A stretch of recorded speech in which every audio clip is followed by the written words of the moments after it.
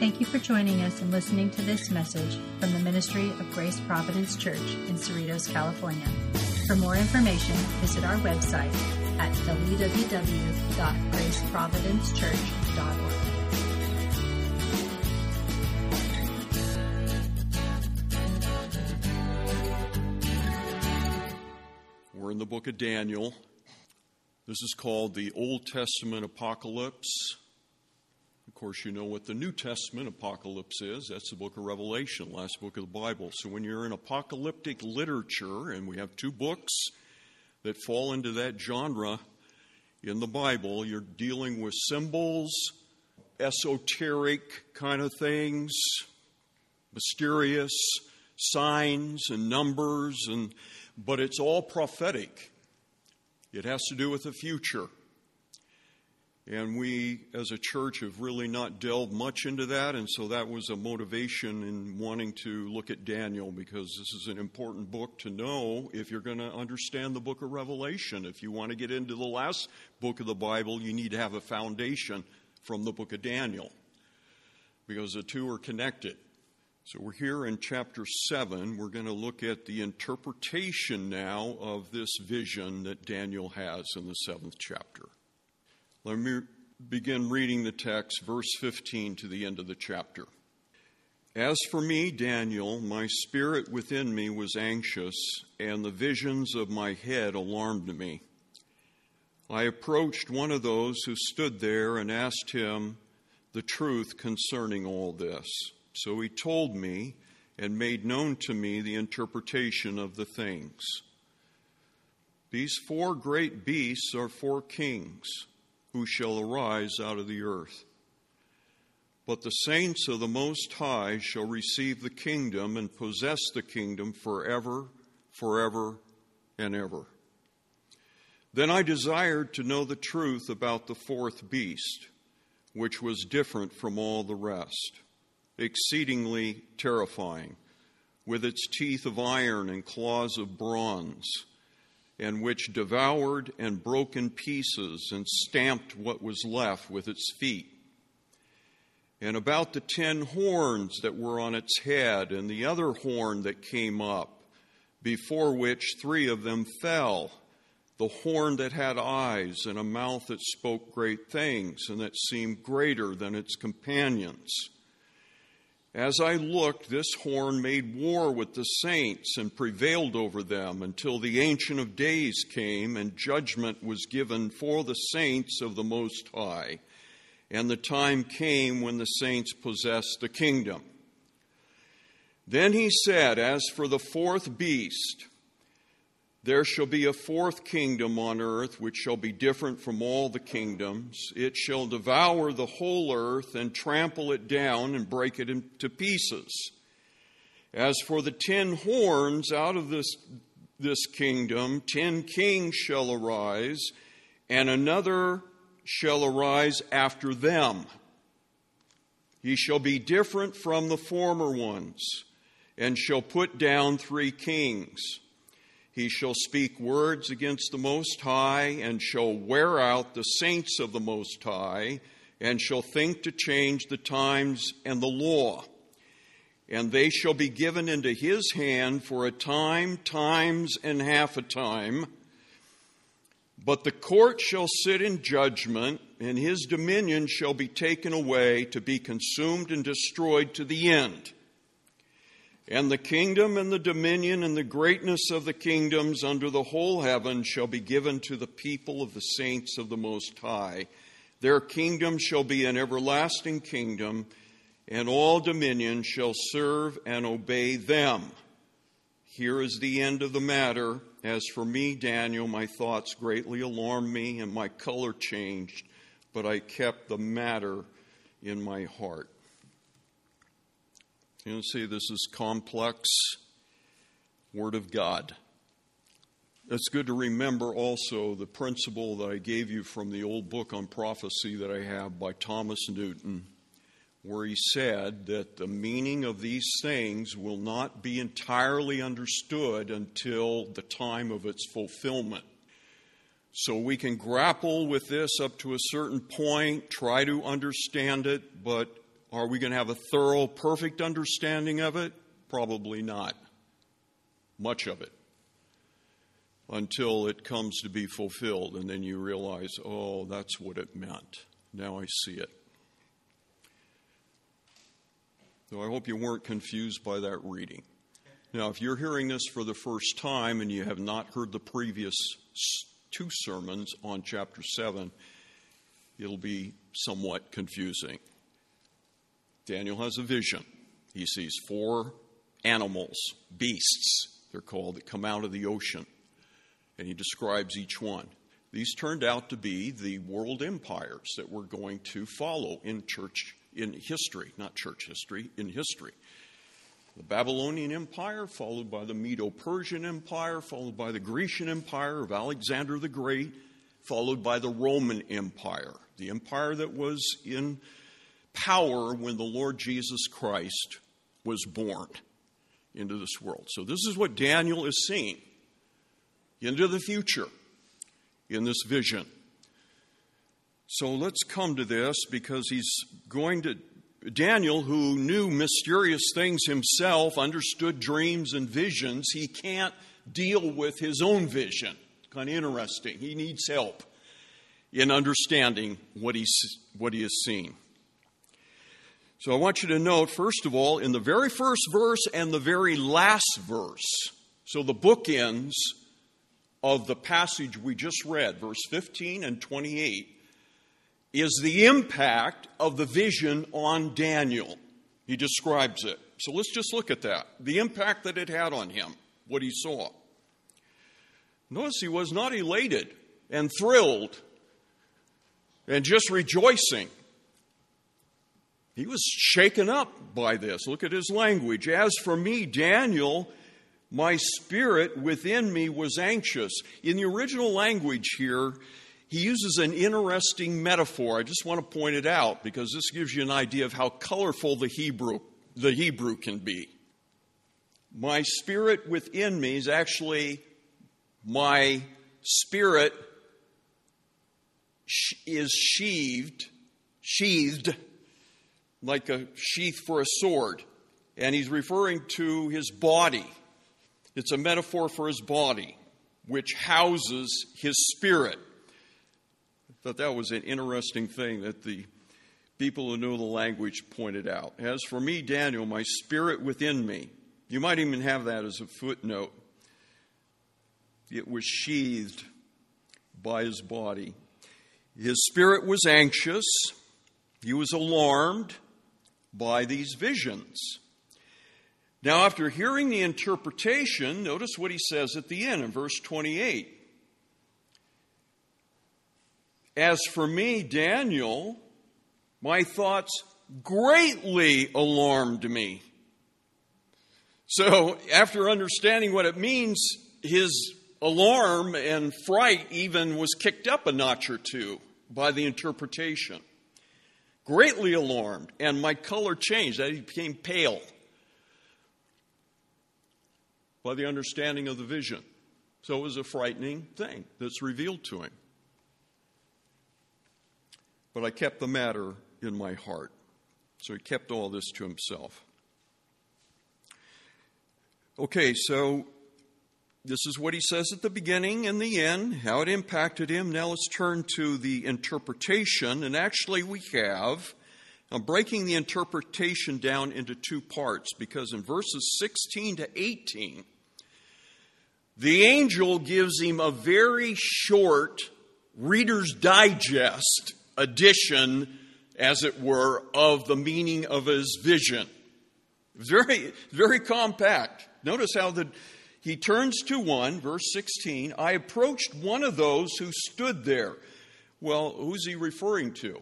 Well, you have to go back to verse 10 in the text, where he sees what's going on in heaven, and the judgment of God is being set, and there's thousands and 10,000s gathered before him, before the Ancient of Days, before God. It's a heavenly scene,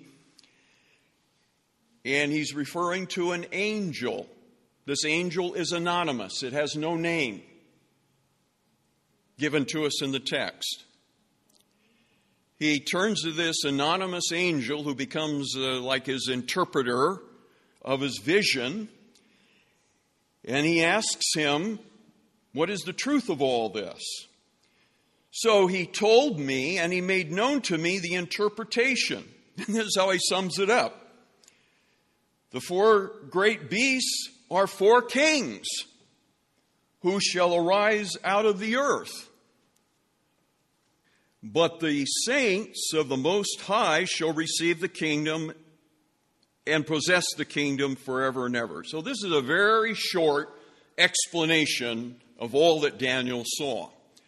It didn't entirely satisfy Daniel, but let's look at this for a second.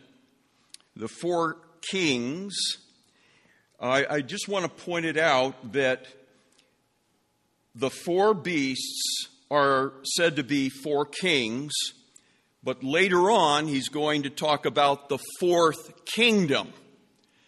So these are interchangeable. If there's a king, there's a kingdom.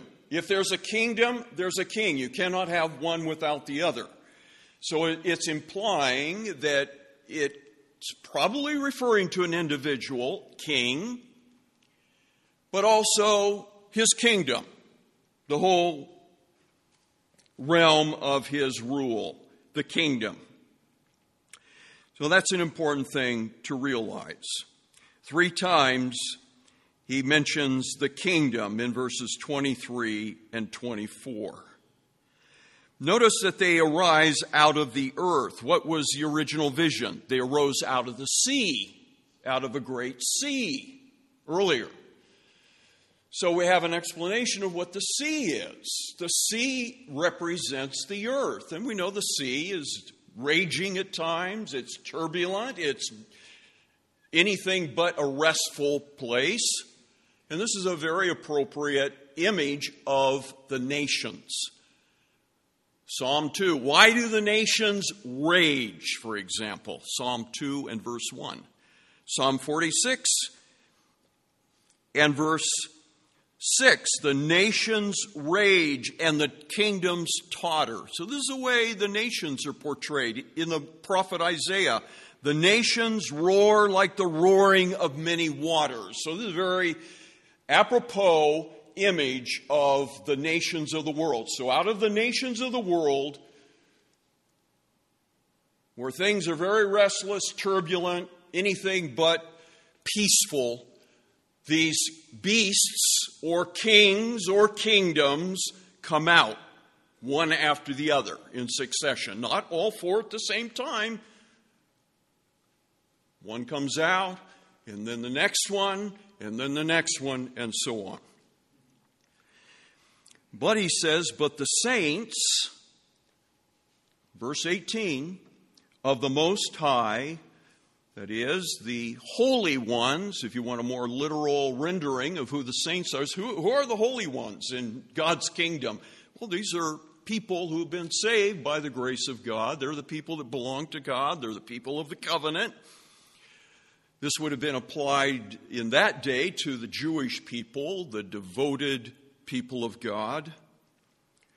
But as we look back on it, we would have to say this applies to the people of God of all ages, God's chosen people, whether Jew or Gentile, those that belong to Jesus Christ.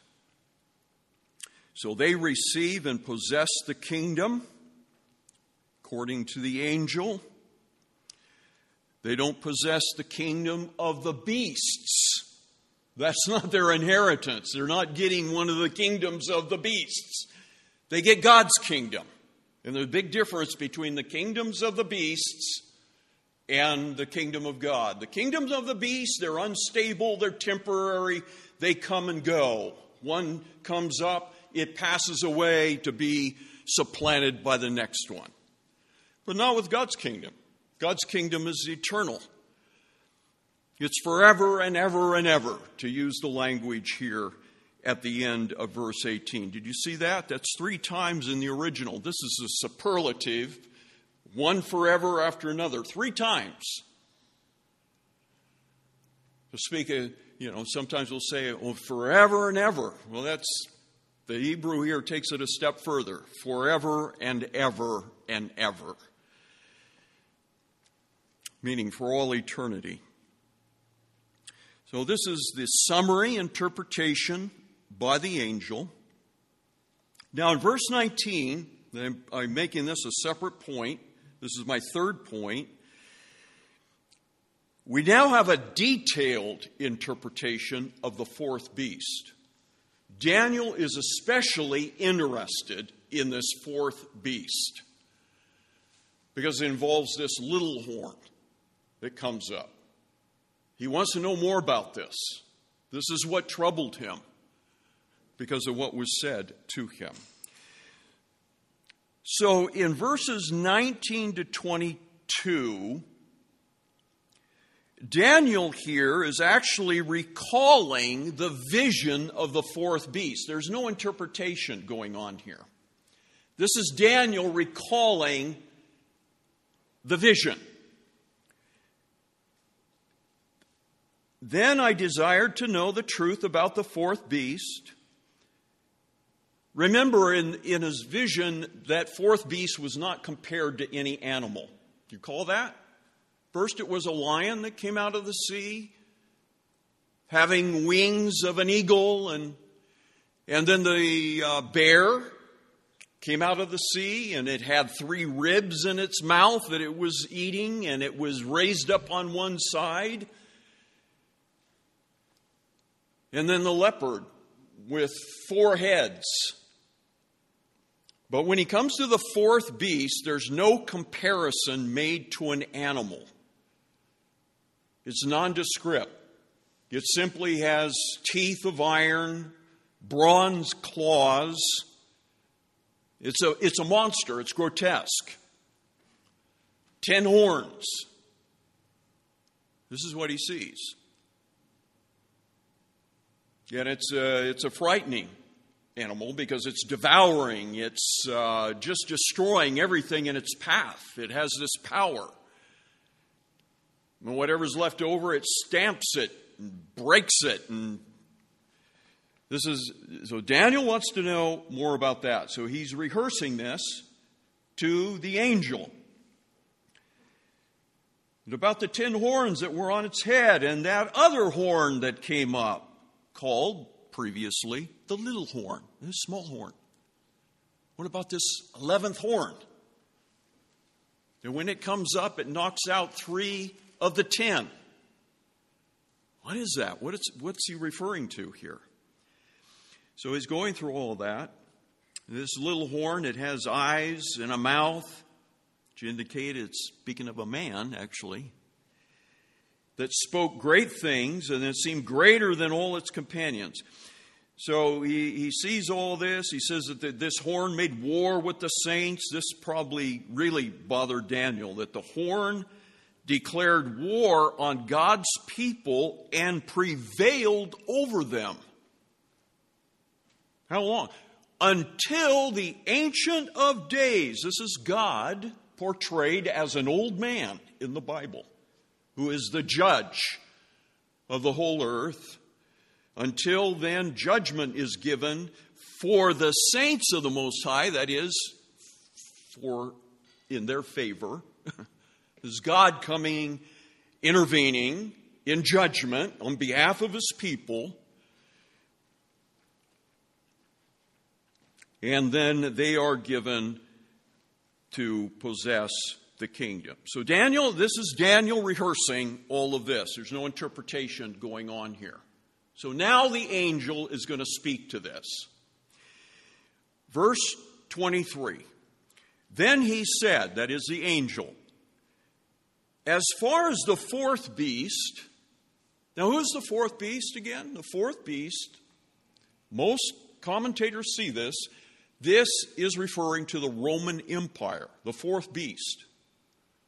So Daniel's writing in the 6th century BC.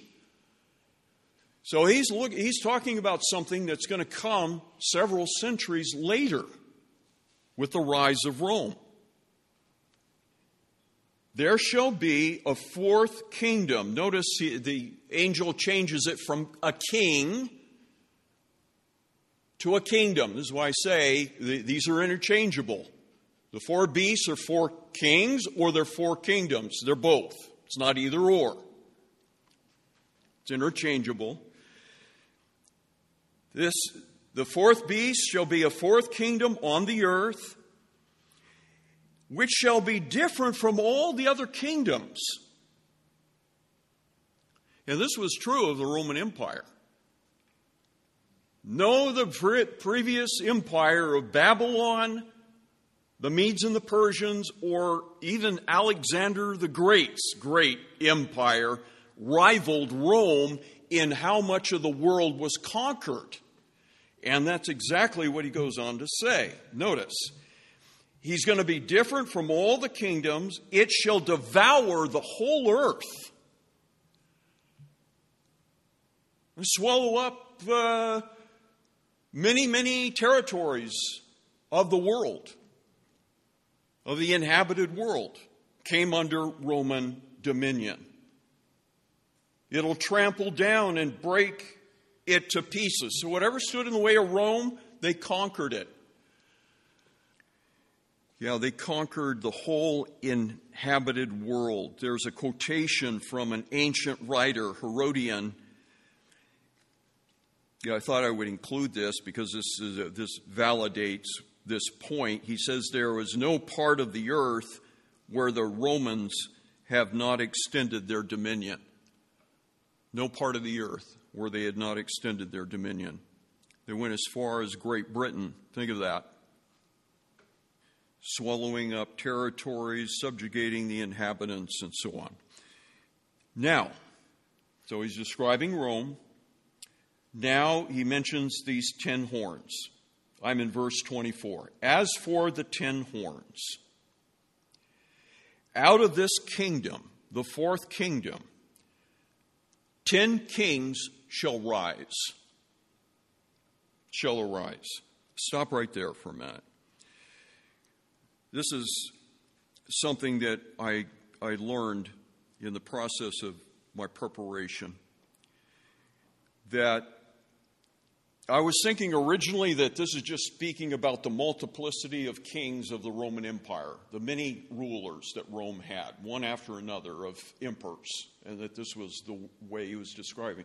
And I said, no, that it's not referring to that, because the 10 horns come up at the same time.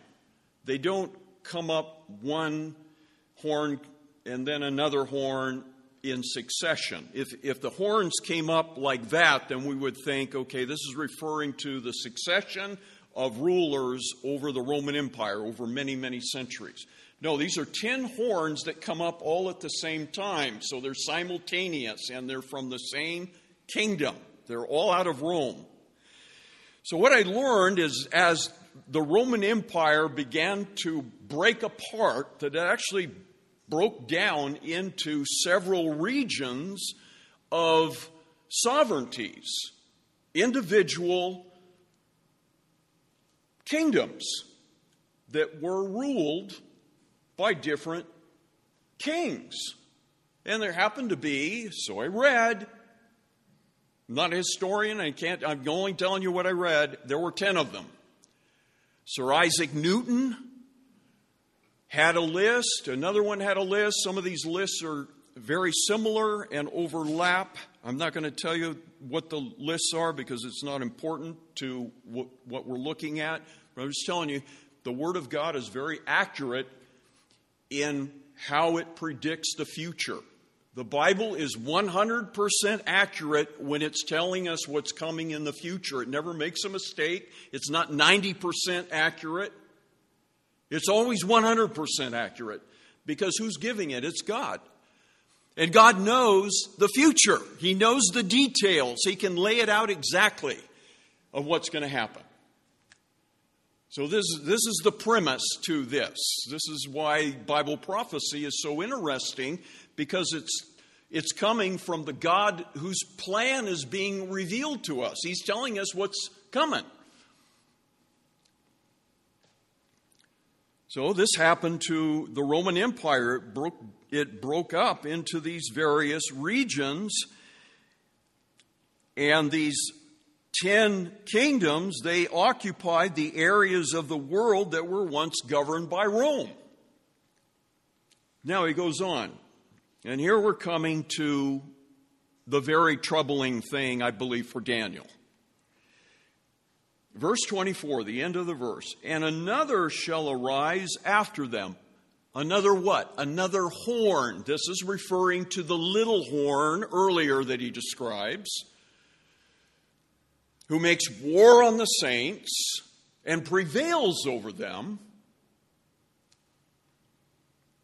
Another horn will arise after them. He shall be different from the former ones and shall put down 3 kings. Okay, let's rather than me read that, I just want you to note 7 or 8 things that are mentioned here about the little horn. First of all, notice that he emerges from the 4th beast, the 4th kingdom, which means he's connected to Rome, to the Roman Empire. Secondly, notice that he comes later. Originally, the beast, and then 10 horns, and then he comes up later. So what's that telling us? It's telling us that this little horn comes up later in the history of the Roman Empire. He's not there at the beginning of the Roman Empire. He comes later in their history. The important point. Notice that he's different from the former ones, the other 10 horns. In other words, he exercises a different kind of a rule. He's a different kind of a king, a different ruler. Well, in what sense? Well, who knows? He might rule in different realms, different spheres. Maybe he's a political ruler. Maybe he's an ecclesiastical ruler as well. We're not told exactly. But he's a different kind of a ruler. He puts down these 3 kings. I can't really speak to that. I don't understand that. But they apparently were absorbed by the dominion of the little horn and became subject to him. But now notice verse 25. Because earlier in the vision, when it says that he spoke boastful words, he had a big mouth. Here we're told very specifically that he speaks words against the Most High. So whoever this ruler is, he's against the God of the Bible. The Most High is referring to Yahweh. So this is not somebody that's on the side of righteousness, on the side of truth. This is an enemy. This is an adversary. This little horn that comes out of Rome. And look at how he puts his war against God's people. He shall wear out the saints of the Most High. That's a very interesting way of putting it. Again, this is another metaphor because it's talking about the wearing out of clothes. What this is describing like that is a prolonged course of persecution of God's people. It goes on and on and on. It's unrelenting, wearing out the saints. And then look at this point. And he shall think to change the times and the law. This is a very insightful thing here about the little horn. Changing the times has to do with implementing, I'm quoting here, implementing a new calendar of religious observances and festivals. This is so his rule might be ecclesiastical if he has the authority to change the calendar of God's people. He thinks to change the times, and notice the law, the Torah. He has his own law. He makes his own rules. He imposes laws that don't necessarily agree with the law of God. Perhaps they're in contradiction to the law of God. So these are very bold things that the little horn does. How long is he going to be able to carry on like this? Well, notice, and they shall be given into his hand, who? That is the saints of the Most High. They'll be given into his hand. This is asserting the authority of the little horn over God's people. He's going to wear them out with persecution. But we have this interesting phrase now. How long is this going to go for? For a time, times, and half a time. There's two ways that have been brought out by Bible scholars as to what this means. The most common, the most traditional interpretation of that phrase, for a time, times, and half a time, is 3.5 years. Time, singular, refers to 1 year. Then it's times, plural, which not necessarily is 2, but it's a minimum of 2. If you make it plural, then there's at least 2 times. And so it's 1 time and then 2 times. But again, that's questionable because we're not sure times means just 2. It could refer to more than 2. And then half a time. So this is how the 3.5 years comes up out of this. Another way of viewing this is to understand it in a symbolic way. And this is what is meant by that. So if you're thinking, okay, he continues this for a time, times, and then you might expect the angel to say, and times again, he adds and a half a time. And it's though the little horn is carrying on for some time, and then he abruptly has his power ended, a half a time. In other words, it would kind of follow the idea of the Lord Jesus in the Olivet Discourse when he says, for the elect's sake, those days shall be shortened. They shall be cut short. Otherwise, no flesh will be saved during the tribulation time. So it's that idea. Time, times, and then half a times. Cut short, abrupt ending to the power of the little horn. Now the scene changes in verse 26. But the court shall sit in judgment. This happened, the same change in scene occurred when Daniel is having the vision. So this is part of the interpretation. The angel is still speaking to Daniel, but the court shall sit in judgment. So he continues for a time, times, and half a time until God's judgment. That's it. God is going to intervene. He's going to put an end to little horn, his power over God's people. His authority is cut off, cut short by the intervention of God. So the court shall sit in judgment, and his dominion shall be taken away. Notice that. To be consumed and destroyed to the end. That is, forever. So that's the end of horn. He's done. He's evil. He continues for a time. We don't know how long. Is it 3.5 years? Is that the correct way? I can't argue that. This is the apocalyptic part of this. We don't know what that means exactly. But what we are assured of is that he's going to come to an end. It's not forever. This is the encouragement part of the vision for God's people. So he comes to an end, and in verse 27, just notice this.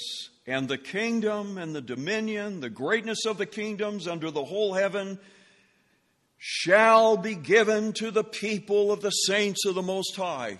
Those that the horn made war against, those that the horn prevailed over, into whose hand they had been put for a time. And he triumphed over them. He took their lives. He persecuted them, hounded them, shed their blood. No, but that's coming to an end. That's going to end. And God's kingdom then becomes the inheritance of his people. They enter upon the possession of the kingdom. And that kingdom is an everlasting kingdom, and all dominions shall serve and obey them. Now, I want to point out something. If you go back to verse 16, when it's talking about one like the Son of Man who comes to the Ancient of Days and is presented to him, and he receives the kingdom, it says that the nations are going to serve him. Verse 16.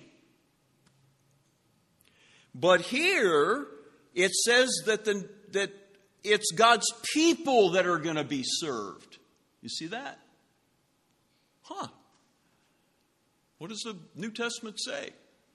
If we endure, we will also reign with him. 2 Timothy 2:16 or 2:12. Go to the very end of the Bible, last chapter of the Bible, the eternal state, God's people. It says in verse 5, Revelation 22 and verse 5, speaking of the church, the people of all ages that belong to God, they will reign forever and ever. Revelation 22:5. So we're going to share the throne in a sense. Who can conceive of what that means? What is that going to mean for the church? Well, here it says we're going to somehow be served and obeyed. I have no idea the implication of that, what that means. I can just connect it with what the New Testament says that God's people are going to reign. Going to reign.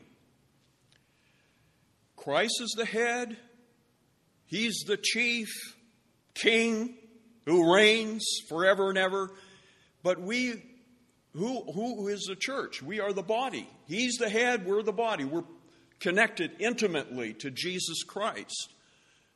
So his reigning involves his people.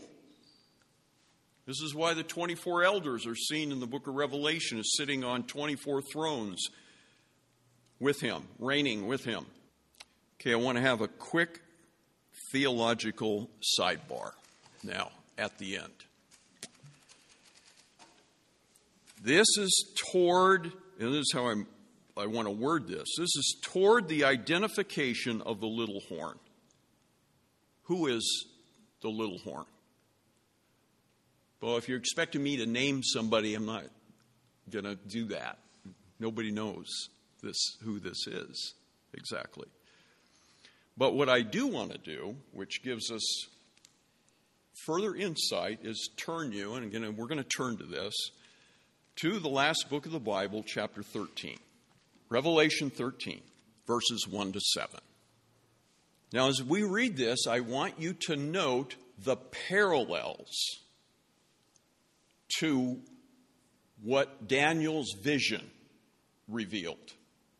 Note the parallels now. We're to connect these. This is not by accident. This is not an exegetical stretch on my part to try to make something out of this? No, this is, to me, it's pretty clear. Revelation 13, 1 through 7. And I saw a beast rising out of the sea with 10 horns and 7 heads and 10 diadems on its horns. Okay, so a little different. But we have a beast. Notice it's not named. What kind of a beast? Simply a beast. Notice it's coming out again, the sea, which represents the earth, the nations. So this is a beast who arises out of the nations. Daniel actually tells us which kingdom it is that he comes out of. He comes out of the Roman Empire. With 10 horns, 7 heads, and 10 diadems on its horns, and blasphemous names are on its heads. And the beast that I saw was, now notice this, it was like a leopard, and its feet were like a bear's, and its mouth was like a lion's. Those are the same 3 animals that are compared to the beasts that come out of the sea of Daniel 7. And like the 4th beast that Daniel sees that is not compared to any animal, neither is this beast compared to any of them. But notice he's a composite. He's a composite of those 3 animals. So the vicious nature of a leopard, a bear, and a lion are all put together to represent the character of this beast, which fits the beast, the 4th beast of Daniel 7. In my view, that seems to embrace all of this together. He has the 10 horns.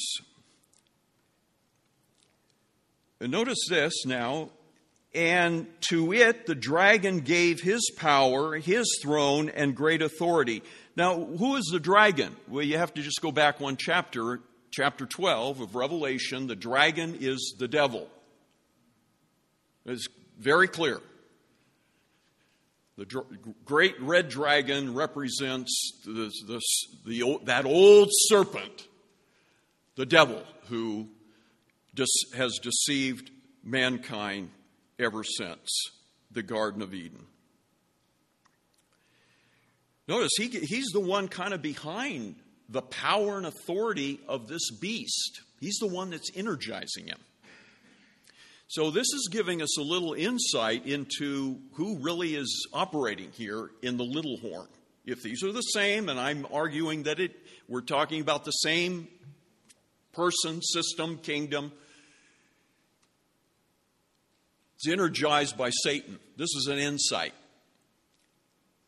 So a lot more going on behind the scenes than simply an evil man. He is being driven, moved to make war against God's people because the devil, who is our enemy, is behind the beast. He gave him his power, his throne, and his authority. Now, one of the heads, this is Revelations now adding to the picture, and there's nothing to compare it to exactly in Daniel's vision. One of its heads seemed to have received a mortal wound, but the mortal wound was healed, and the whole earth marveled as they followed the beast, and they worshiped the dragon. So in following the beast, in reality, they were worshiping the devil, is essentially how I would read this, who is behind the beast, for he had given him his authority, and they worshiped the beast, saying, who's like the beast, who can be... Now, verse 5, and the beast was given a mouth uttering haughty and blasphemous words.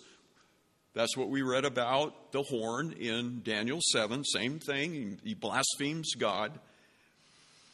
And then notice this. And he was allowed to exercise authority for 42 months. That's 3.5 years. So maybe that interpretation of a time and times and half a time is 3.5 years, perhaps. Here it's clearly that long. Verse 6, it opened its mouth to utter blasphemies against God, blaspheming his name and his dwelling and those that dwell in heaven. Verse 7, and it was allowed to make war on the saints and conquer them. So again, these are all the parallels. Now, who is the beast of Revelation 13? This is the Antichrist. So the little horn, this is the traditional for centuries. The early church fathers all believe this. This is the Antichrist. John says in his little letter, little children, we know it's now the last time and that the Antichrist is coming. This is 1 John 2:18. And then he goes on to say, well, there's already many antichrists here. And we understand what he meant by that in that little letter. It talks about those that deny certain cardinal doctrines related to Jesus Christ, his incarnation, whether or not he had a true body, was a real man. Those that deny those things, this is Antichrist, he says.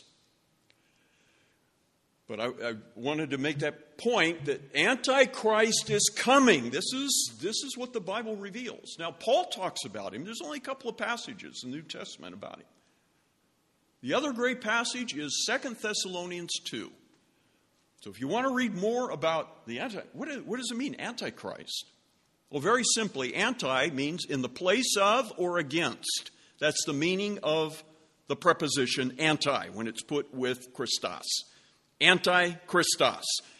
The one who is against Christ, his adversary, but he's also in the place of Christ. That's one of the words that's used when it says that Jesus died for us as our substitute in our place. Anti.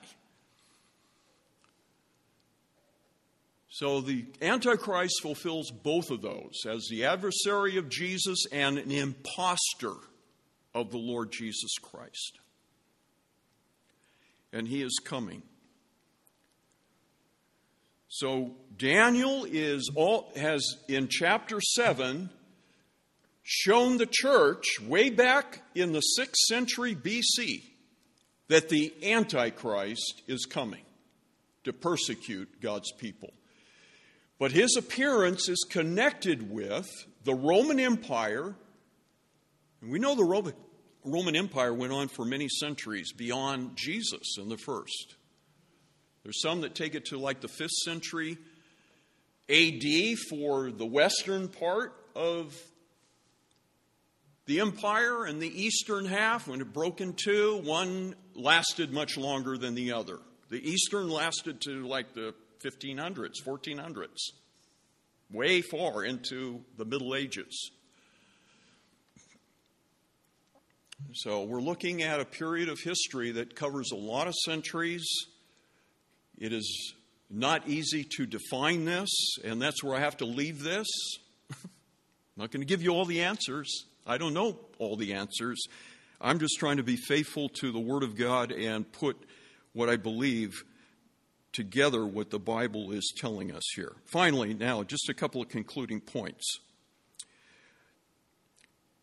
This passage of Daniel 7 and what it says there, it's a reminder to us that God's people are going to have to suffer tribulation before they enter the kingdom of God.